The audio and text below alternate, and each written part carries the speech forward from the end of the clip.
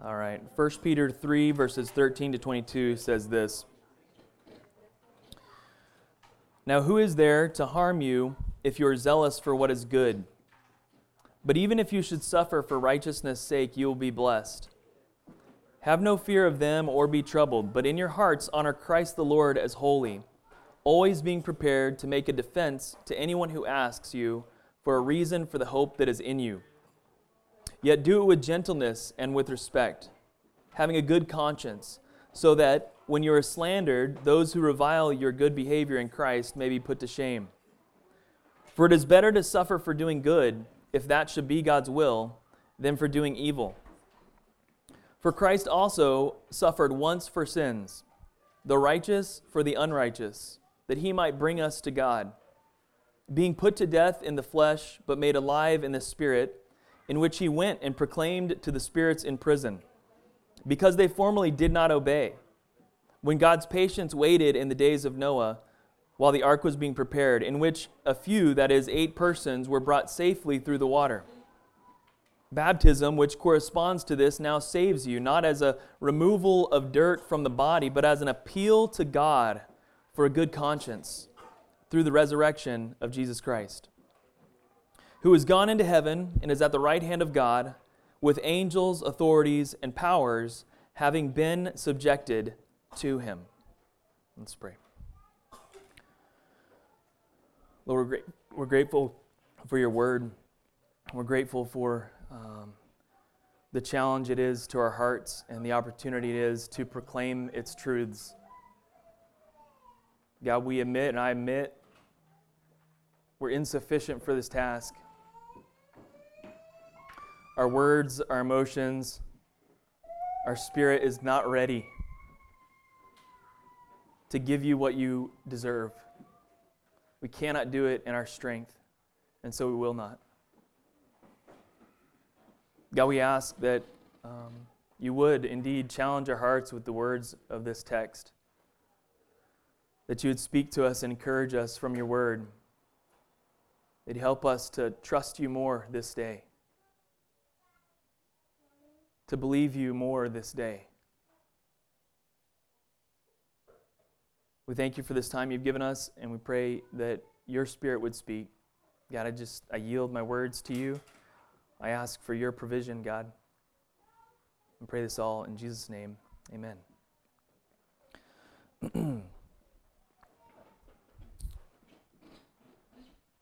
1 Peter 3:13 says this, Now who is there to harm you if you are zealous for what is good? Gonna be real transparent here. Feel horrible this morning. Heart is not in the right spot. It's not. And I can't really pin it on much other than that we had a flood this morning. and that's not even a big deal to me. Like, I can't even really pin it on that, because I think it's more than that. The Lord is faithful to provide. And I think what he wants to remind me this morning, and hopefully you too, is that it actually doesn't depend on me being ready. It actually doesn't depend on my heart being ready. That God would want to speak to us and challenge us right where we're at. And my heart's not ready. My notes aren't ready. I'm not ready for what we're about to talk about in this text. I know some of what I want to say, but in terms of organization, I'm not there. So I'm just going to be real up front with you. I don't have any clever illustration this morning. Okay, I just got a roof that's leaking and flood coming in my back door, and that's my life. and so, anyway, that's where I'm at. Thank you. But the word says this, Now who is there to harm you if you're zealous for what is good? And so the question that was ringing in my head with this question that Peter is writing is, what is good in this context? What has he been talking about that is good? Because he's saying, if you're zealous for what is good, then who can harm you? Is it just being moral, doing the right thing, not doing bad stuff and doing good stuff?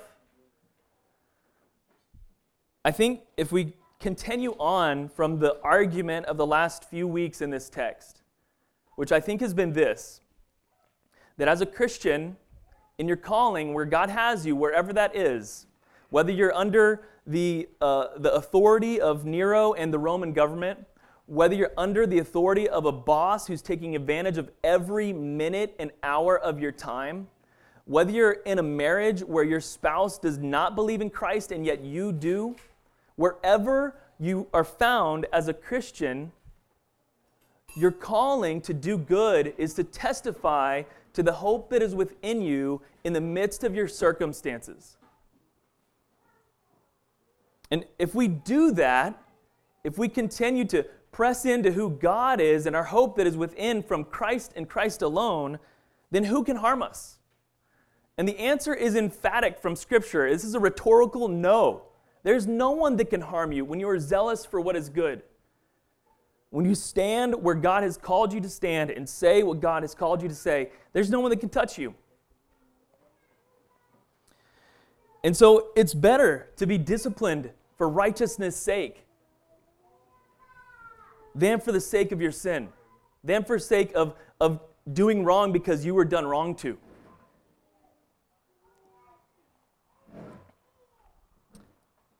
My heart's not right, and I'll just say it this way. I know my heart's not right because when I came in this morning and saw again I can't count. I can't count the number of times the gutter has failed and water has come in my back door. I can't count anymore. I came in and I slammed the door as hard as I could, and I threw my keys against the wall. I was ticked. I was ticked off.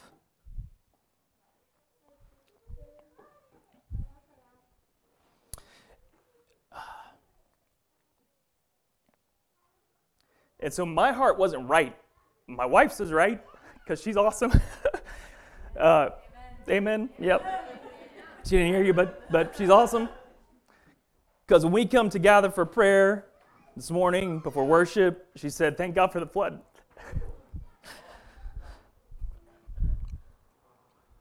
I'm like, how are you thanking God for the flood again? I'm done with it. I'm done with the water. I'm done with it. Oh my gosh. And so it just makes me in this place where I'm like, God, when are you moving us? Are we ever leaving this spot? Are you taking us to a new place? It gets me real frustrated about a lot of things. But that's my spirit being in the wrong place. That's just true. And so I got to listen to this word, and I'm going to try and listen to this word with you guys. Not preaching to you, okay? Maybe I am, but I'm definitely preaching to myself. So the word says, if your hope, if there's no one who can harm you if you're zealous for what is good. And he goes on in 14 to say, but even if you should suffer for righteousness' sake, you'll be blessed. You'll be blessed when you suffer for righteousness' sake.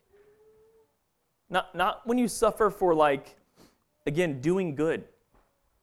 When you suffer for doing what God has told you to do, okay? When you suffer for walking in step with what God has called you to walk in. If you suffer for the sake of doing what God has called you to do in the midst of difficult circumstance, then you will be blessed. And so, there's lots of things to be fearful of and to be troubled by around us. And no matter what building we're in, there will be things to be troubled by and fearful of. And you guys know that too in your own circumstance.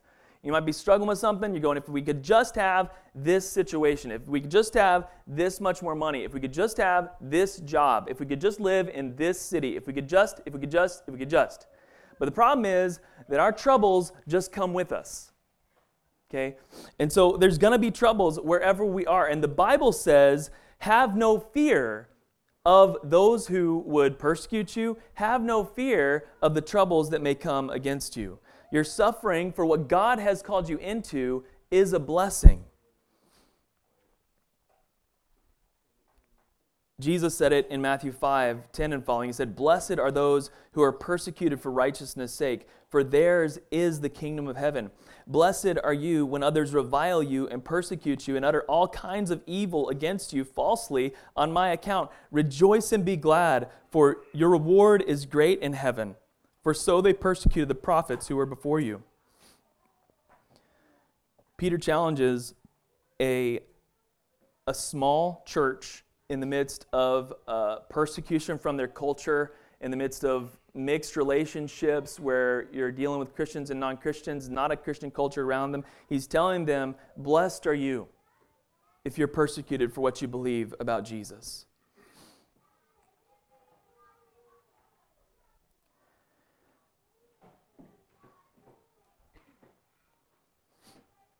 Verse 15, he goes on to say this, "But in your hearts, honor Christ the Lord as holy, always being prepared to make a defense to anyone who asks you for a reason for the hope that is in you, yet do it with gentleness and respect."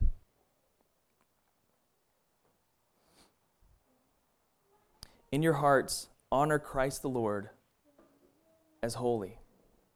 Do not be afraid or troubled of the things that are around you. Have no fear of the things that are around you. Rather, place your fear where it rightly is, before the Lord who is holy. We think that this passage that Peter is kind of walking through here, he's referring to Isaiah 8, verses 12 to 13, which says this, "Do not call conspiracy all that this people calls conspiracy, and do not fear what they fear, nor be in dread." Right? We look around at our circumstance, we look around at our things that we're worried about, we look around at systemic things that we're worried about, and we say someone's out to get me, or someone's out to get us, or whatever it is, and we call it conspiracy, right? And just say, oh, someone's out for me. Whether there's truth to it or not, the Bible says, don't fear that. Don't be in dread of these external things that are around you in your circumstance. Do not be afraid of those things. They may be real threats, but God is saying to your heart and to my heart, do not fear them. Do not be afraid of them. In verse 13, he goes on to say, "But the Lord of hosts, him you shall honor as holy. Let him be your fear, and let him be your dread." Who should I fear in the midst of persecution? Not the world. Who should I fear when my circumstances don't feel good and I'm coming up against a rough challenge? Not my circumstances. I should be afraid of the Lord who is most holy. And so I repent.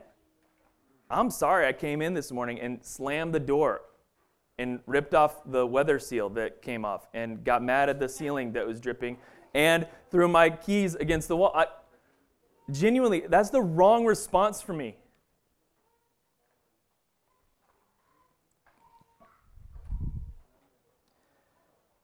I need to honor the Lord.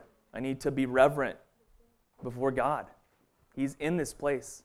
We say it flippantly maybe, but truthfully, we welcome the Lord in this place. This is His place.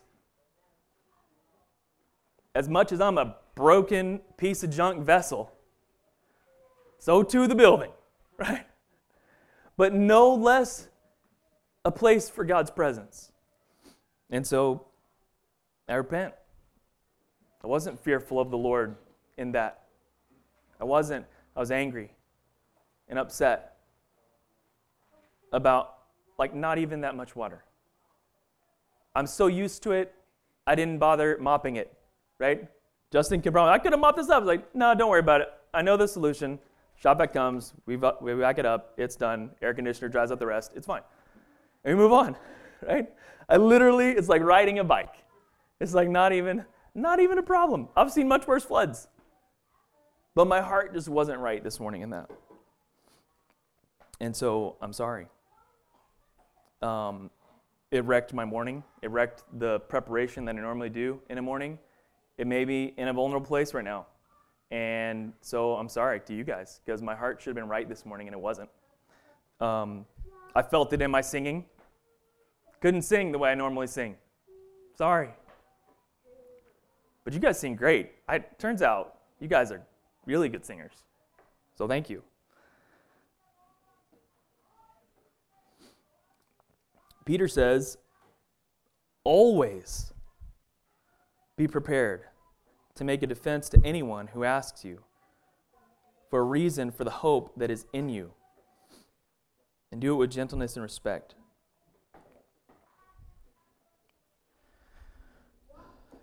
If we're honoring Jesus as Lord fully in our hearts, the result will be that we will express a constant readiness to defend the hope that is in us. It's not going to look perfect, obviously, this morning, as you can tell. But it is there. My hope is not in anything I can do. My hope is not in my ability, and not in my emotion, not in my spirit. I know I'm broken, and I've seen that clearly this morning, But I'm just as broken other days as I am today, is the truth of it. And as much as we tell ourselves and remind ourselves, a lot of Sundays, this is my rhythm. I get up early in the morning, get here, work through sermon prep, and I'm ready to go at time to welcome people in,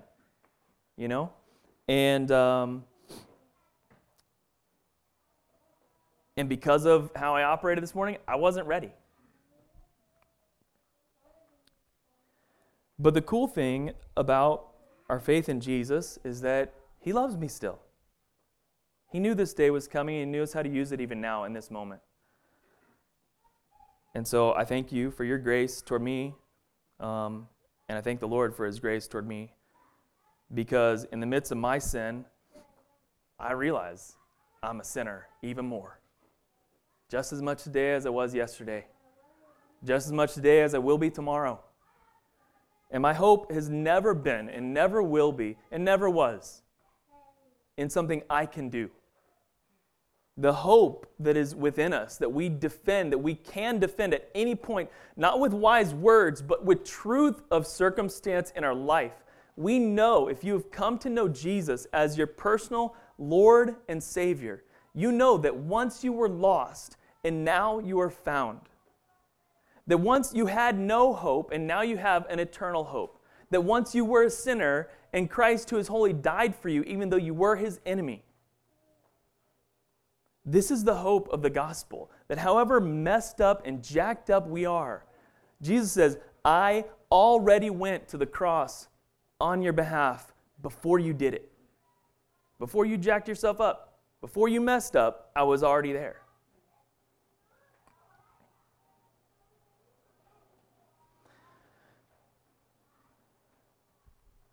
We're called to be able to give a defense of this hope, and as mysterious and powerful as the truths we know are, none of it is hidden.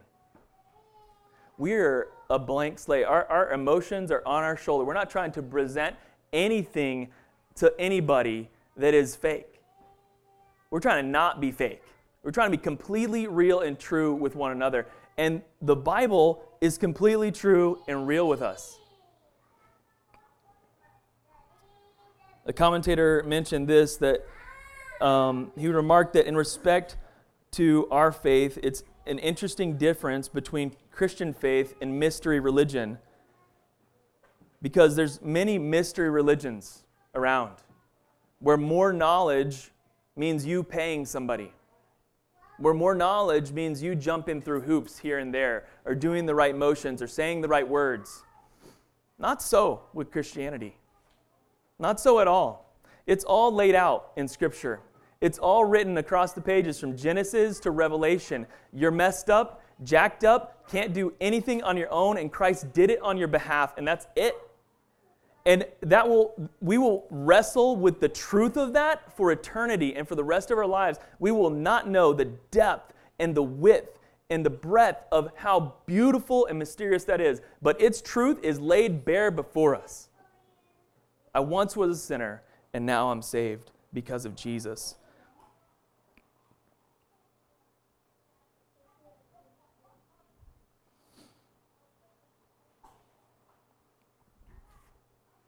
Peter, is talking to a group of believers who hasn't been a group of believers for more than, 100 years? Right? Like, they just received this truth that Jesus, who many of them have not even seen, they believe in. And so when he tells them that you should be always prepared to make a defense to anyone who asks for the hope that is within you, my mind always goes to apologetics and like these great arguments from leaders of the faith. And at this point, I used to say Ravi Zacharias. So I used to say, and I struggle to say that now. But now I say Josh McDowell or Sean McDowell. Like there's other great apologists.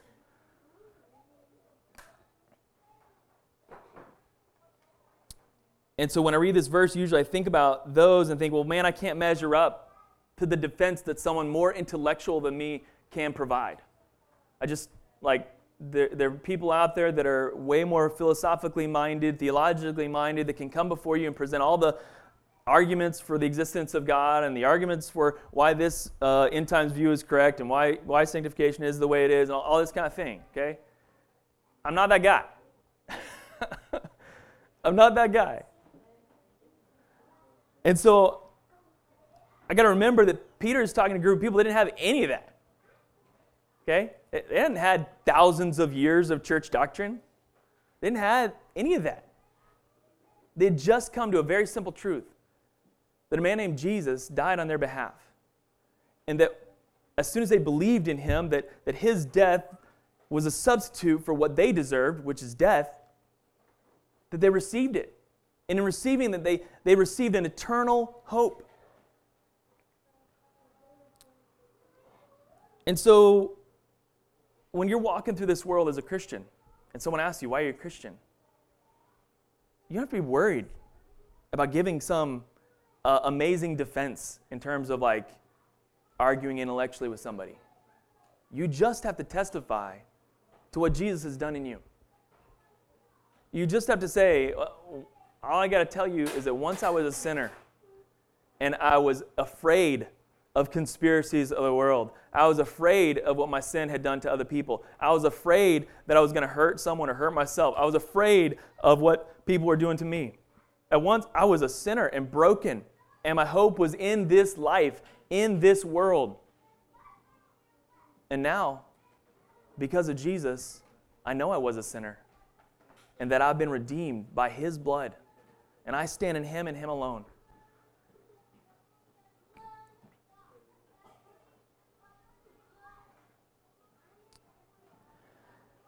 He says to do this with gentleness and respect. In verse 16, he says, having a good conscience, so that when you're slandered, those who revile your good behavior in Christ may be put to shame. For it is better to suffer for doing good, if that should be God's will, than for doing evil. As we defend what we believe, it's very easy in our historically Christian culture to say, no, the right way is to think the way I think and get really defensive about it and really forceful about it and really disrespectful about it and really harsh about it and put people down because they don't believe the way that we believe. And it does nothing but turn people away. Peter's calling to those who are already vulnerable in a place where they're persecuted for their faith is to not come harshly at people who are persecuting, to not come disrespectfully to those who they're vulnerable unto, but rather to continue to testify with gentleness and respect.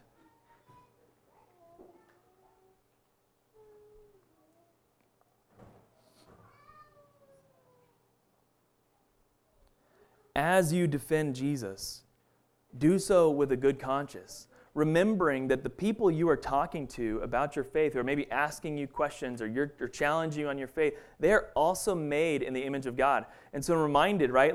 Remind yourself of the truth of Ephesians 6, that we're not fighting some battle of flesh and blood. We're fighting a battle in the heavenly places. And so as you look at those that come at you and persecute you, you don't have to get defensive and get angry with them, but rather with the truth that they're struggling with, right?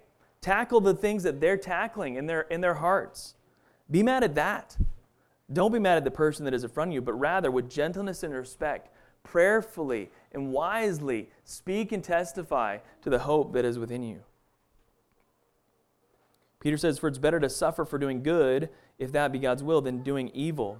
Why would he say this? And he's just over and over and over again in the past couple weeks pointed this back to Jesus, back to Jesus, back to Jesus. Why can Peter be so bold in telling us that, hey, if you should suffer for doing good, that's okay? How can he be so bold in that? Because the author and perfecter of our faith suffered for what he did. This is why Peter can say that to them. He said, for Christ also suffered once for sins, the righteous for the unrighteous, that he might bring us to God, being put to death in the flesh, but made alive in the Spirit. Why do we embrace the fact that someone might not agree with me? Someone might be upset with my belief system? Because Jesus embraced that fully unto the cross. That he took it and bore it to the cross on our behalf. He suffered once for sin, the righteous for the unrighteous.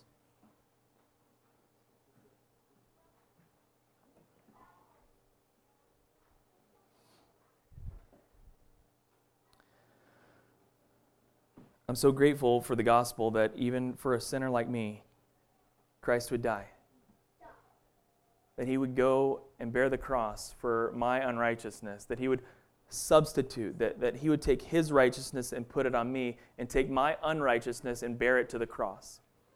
That's the substitute. When we talk about substitutionary atonement, it's a big word, but that's what we're talking about. We're talking about Jesus taking on what I deserve in the cross, subbing in for me on the cross. I am unrighteous, and God has bore my sin at Calvary.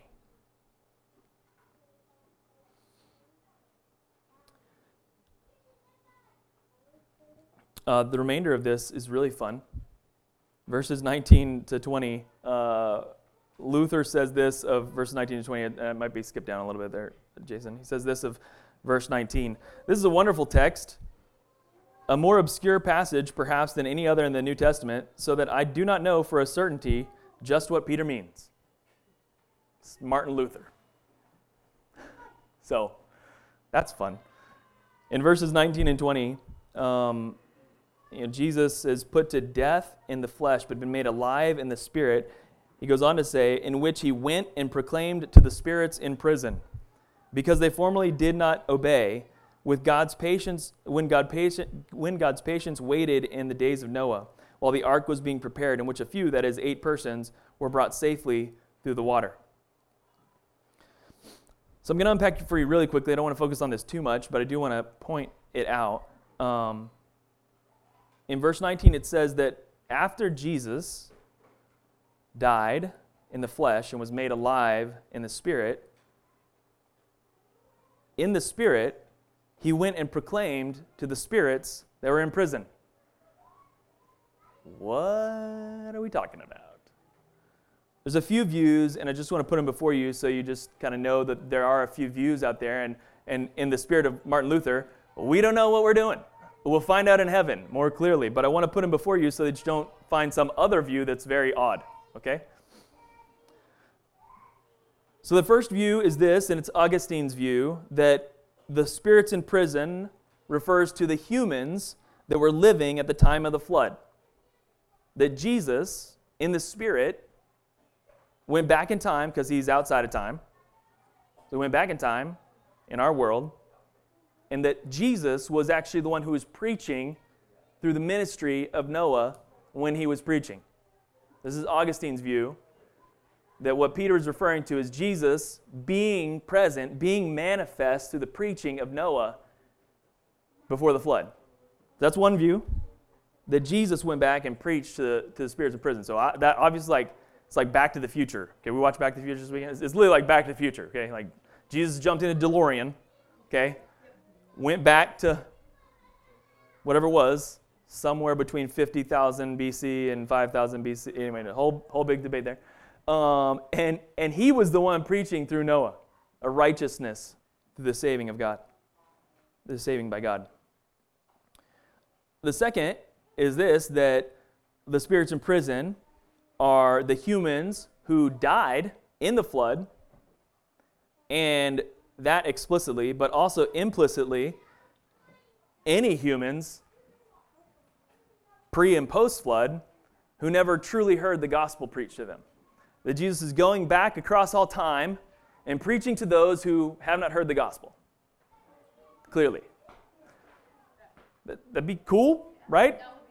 The only challenge with that I would challenge our hearts in is that, first of all, there's a lot. Romans 10 says, consequently, those who have not heard the word of God, so you've got to go and preach the gospel, okay? You can very easily take a theological belief and remove a missional calling from your life because you're like, well, Jesus is going to take care of it, so I'll let him do it at the end times. No. Okay. If Jesus sees fit in this view to go to a person who has died, right, and preach for them one more time, here's the gospel, one last chance. Okay, let's not give them one last chance. Let's give them lots of chances beforehand of proclaiming the gospel message, that they would turn to know Jesus as their Savior. So it can be easy in some way to hang your hat on, well, God's going to give everybody a chance one last time, so live the way you want, and then one last chance at the end. Guess what? If you set a course in your life to live one way thinking that you're going to get a chance at the end, the result is when the chance comes at the end, you're not going to choose that. The trajectory of your life will make you, even in that moment, choose to reject Jesus. If you spend 70 years rejecting Jesus and he gives you one last chance, you're probably going to reject him again. And so don't take the viewpoint of, oh, well, since this is the case, I should just not care. No. Your not caring is just going to tear down your soul, so much so that even if Christ shows up to you post-humanously, after your death, and proclaims the gospel to you one more time, one last chance, you'll still say no. Okay, that's the second view. Third view is that he's not talking about humans. He's talking about angels. Okay? And that Jesus went back and actually, instead of proclaiming the gospel to humans, was proclaiming victory over the angels who had relations with humans. Okay, this is from Genesis 6, 1-4. There's the sons of God had relations with man, with humans. Okay? And so this view says that Jesus, after conquering death on the cross, went back in the Spirit to these sons of God who saw fit in their angelic behavior to come intermingle with humanity and somehow influence humanity with their power instead of God's power, that Jesus, after defeating death in the grave, went back to these said angels and said, you have no power anymore. You might have intermingled with us, but at the cross, I've defeated death, and all authorities are subject to me. This refers us to the end of the passage, verse 22, where he says, Jesus has gone into heaven and is at the right hand of God with angels, authorities, and powers having been subjected to him. The context being that Jesus' death on the cross, he could go back to these spirits that once enslaved us as people and say, by the authority of my death on the cross, you have no strength anymore. You have no binding on my people any longer.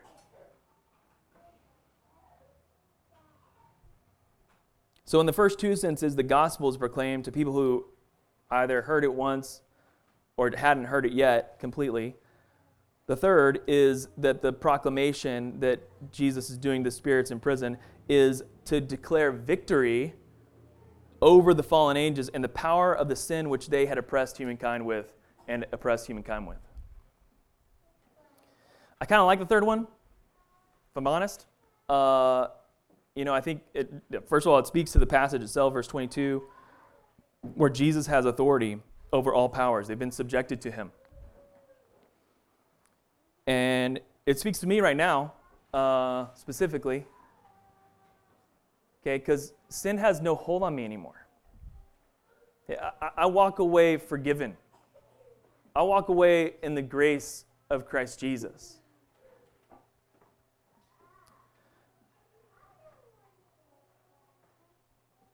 And so, whatever it means, we'll hang out with Luther and say, we don't know exactly. We'll ask him when we get to heaven exactly what happened or what that means. But what we do know is that Jesus had work to do after he died, and he did it. Okay, he preached to spirits that were in prison, which is powerful, and did so. Go back to that.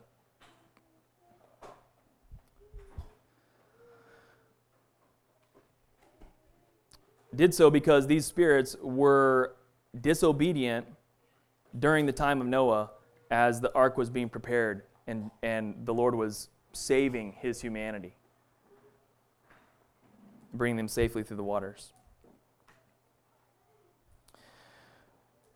So then, also complicated, verse 21, Peter turns to them and says, this saving through the waters, Noah being saved through the waters in the ark, corresponds to baptism. Verse 21, baptism, which corresponds to this, which corresponds to God saving his people through an ark in a flood that destroyed the rest of humanity.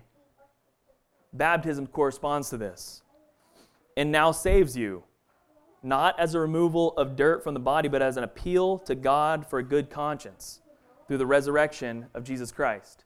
It can be very easy, and people do this all the time, which is amazing, but they go, baptism, which corresponds to this, now saves you, period, and then just stop reading the rest of the verse and say, see, if I just baptize you, then you're saved. And that's not what's being said, okay? He says it corresponds to this, okay? The baptism, which corresponds to Noah's family being saved in an ark through the floodwaters, now saves you, not as a removal of dirt from the body, but as an appeal to God for a good conscience. The operative word being that in baptism, what we're doing is we're appealing to God. Our faith in God who saves is the thing that saves us, not the waters themselves. The waters are a means of declaring, this is what I'm trusting in. I'm trusting in the fact that though I deserve judgment of water, I am raised to new life in Christ. It's a picture. It's an identification. Okay? Just like all of humanity was destroyed in the flood, save Noah and his family, so too, when I go down in the waters of baptism, the description is that these waters are a symbol of judgment. If you are submerged underwater, you die. You drown. If you're held down, right? That's what happens. Waters kill. Water is a judgment symbol. And what we're saying in baptism is that instead of the waters holding me down, I am raised to new life with Christ. And so baptism is an appeal to God to say, I am taking on the resurrection of Jesus. And I'm crucifying, I'm dying to the sins of the flesh. And now I'm being raised to new life in Christ. Christ, who has gone into heaven, is at the right hand of God, with angels, authorities, and powers having been subjected to him. All right, so what do we walk away from in this? First thing is this. Always be ready to defend your hope in Christ Jesus. Always be ready to defend your hope in Christ Jesus.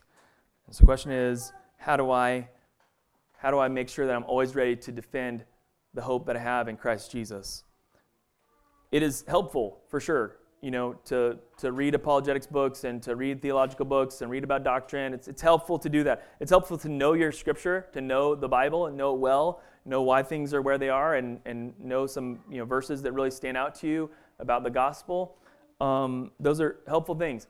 But the most helpful thing is actually this.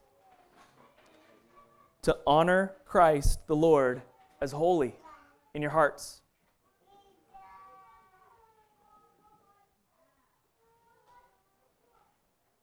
You are always ready to give a defense of the gospel if you honor Christ the Lord as holy in your hearts.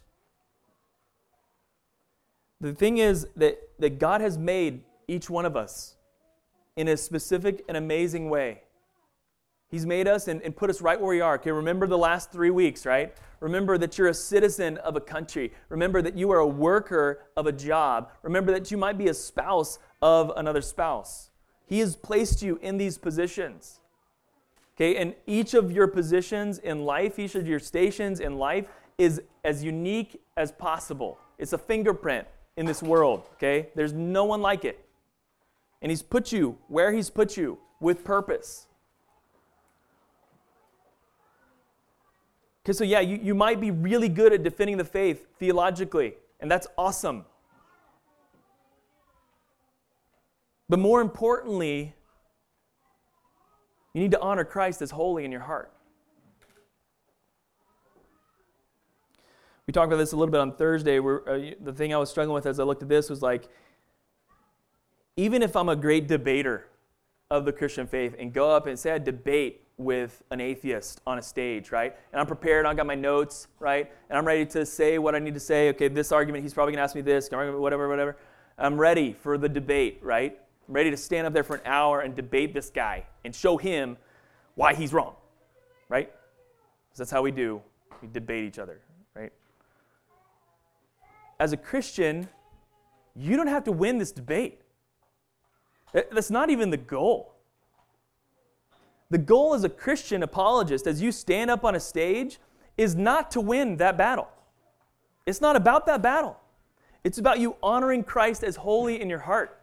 And so if you get up on that stage as Josh McDowell, up on a stage debating someone that's an atheist, the most important thing for that person is not to give the best argument, but rather to say what God told you to say. You might have all the arguments together. You might have exactly what you're supposed to say. But if God tells you to say something else, you better honor Christ as holy in your heart and obey Him. Because God knows the people He's placed around you. God knows the person you're talking to. God knows your neighbor. God knows your coworker. God knows your spouse. So don't just trust the human argument. Don't just trust the human theory. Rather, honor Christ as holy in your life.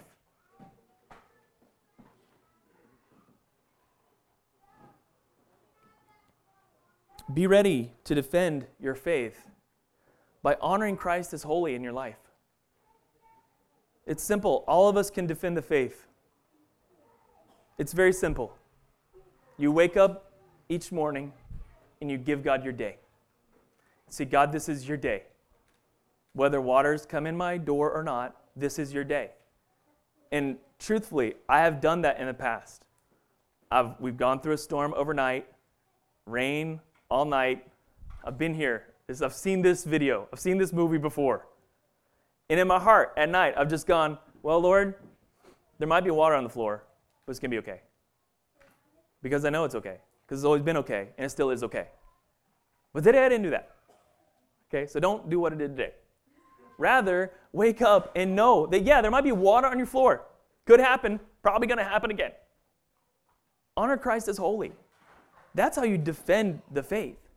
Each of you are ready to defend the faith. You could go out today and meet someone that's not a Christian, and you could defend Christ as holy today. And they could be saved, not because of the wisdom of your argument, but because of the foolishness of Christ. That the righteous would take on my unrighteousness. And so defend your hope in Jesus by honoring Him as holy in your hearts. Second, this, and I'll close with this, appeal to God to save you. Appeal to God to save you. There's two pieces here. First, this applies to your eternal hope. Appeal to God for your eternal hope. Do not appeal to your own righteousness. Do not appeal to your own works. Okay, this is the fundamental belief in the gospel. You are not getting into heaven by being a good person. You're getting into heaven because God was good. Because God died in your place. Because He took on your sin in His flesh. So appeal to God as the one who saves.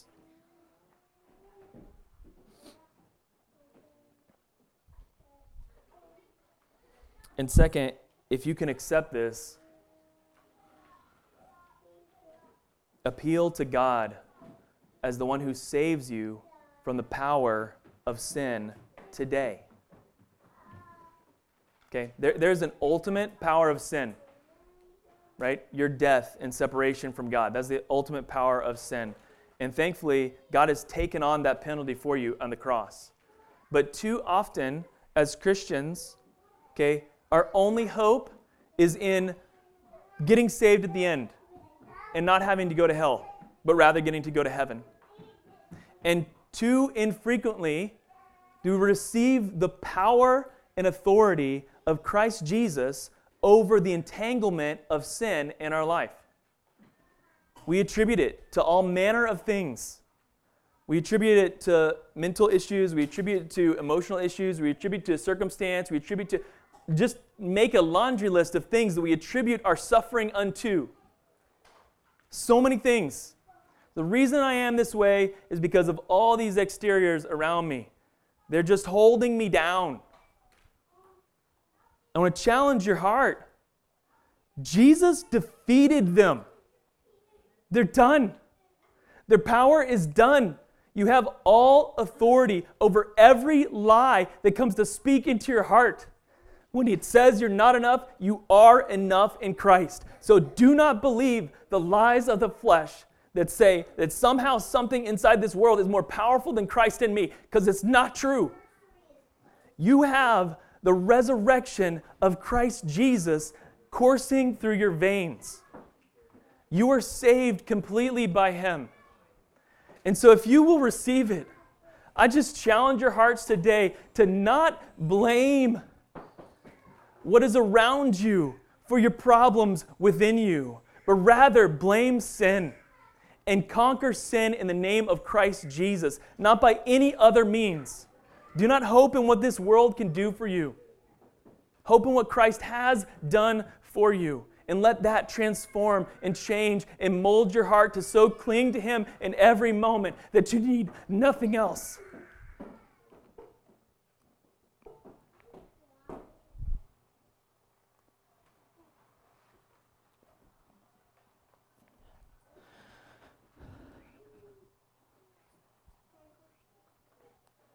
I don't need anything other than Christ. I don't. Jesus is enough for me. He's enough. He has been enough for every anxiety that I have ever had. And every time that I allow that to not be true in my heart is not on Him, it's been on me. Because I haven't believed that God is enough for my anxious thoughts. That's when Jesus is enough, when I don't allow Him to be enough for me.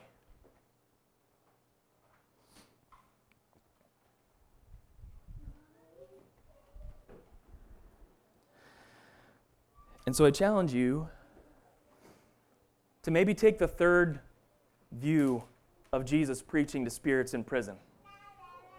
Think about that. Jesus, when He defeated death on the cross, went back to a time when angelic figures intermingled with humanity and spread more deception throughout us. And He went back to those spirits and said, didn't happen. Didn't happen. By the cross, that has no power or authority any longer in this world. And be bold enough to stand and trust God to be your only provider in every circumstance. Do you need help along the way? Sure, you do. But the moment your help becomes your hope, you've missed it. Okay? So yeah, there's things that are helpful. It's good to exercise, it might be good to have medicine in some cases for ailments. Like these are all fine and good things. But the moment that those helps become your hope, you've missed it. Because Christ is the one that is enough. And if He wants to do it through the means of exercise, the means through medicine, through the means through surgery, the means through all those things, that's fine, that's great. But if your hope is in what this world can provide you, then it is misplaced. Because your only hope is Jesus. He's the only thing that's enough. And so I'm thankful for all of us who've received Jesus as Lord and Savior. And I praise Him every day of my life for what He's done for me. I challenge my heart. Again, I'm preaching to myself. I challenge my heart.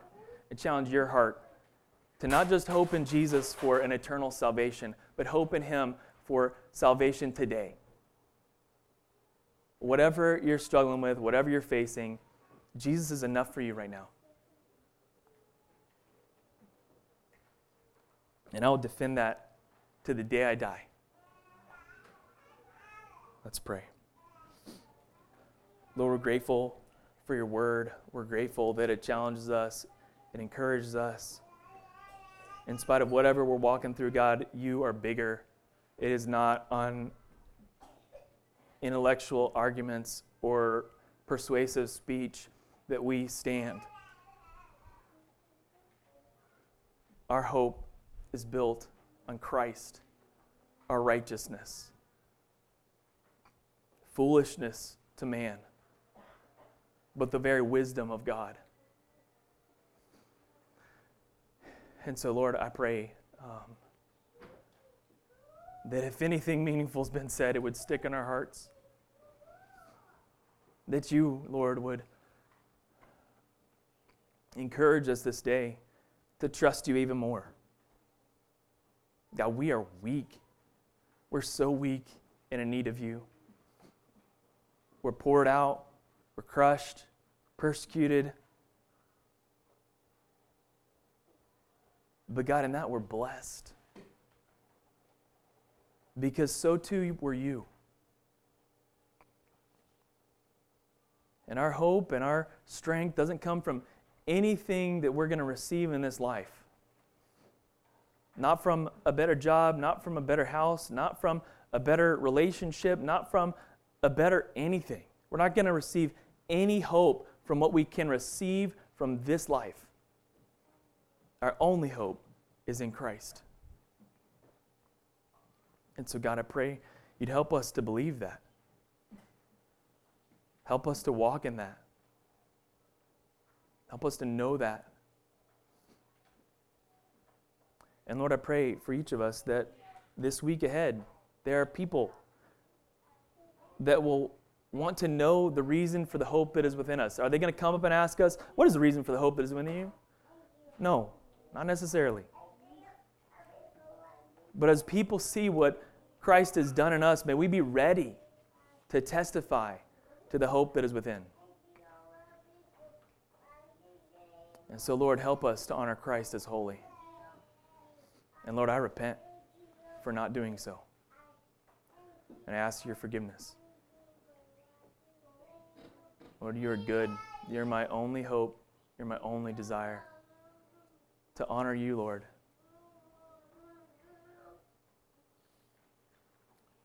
I pray this all in Jesus' name. Amen.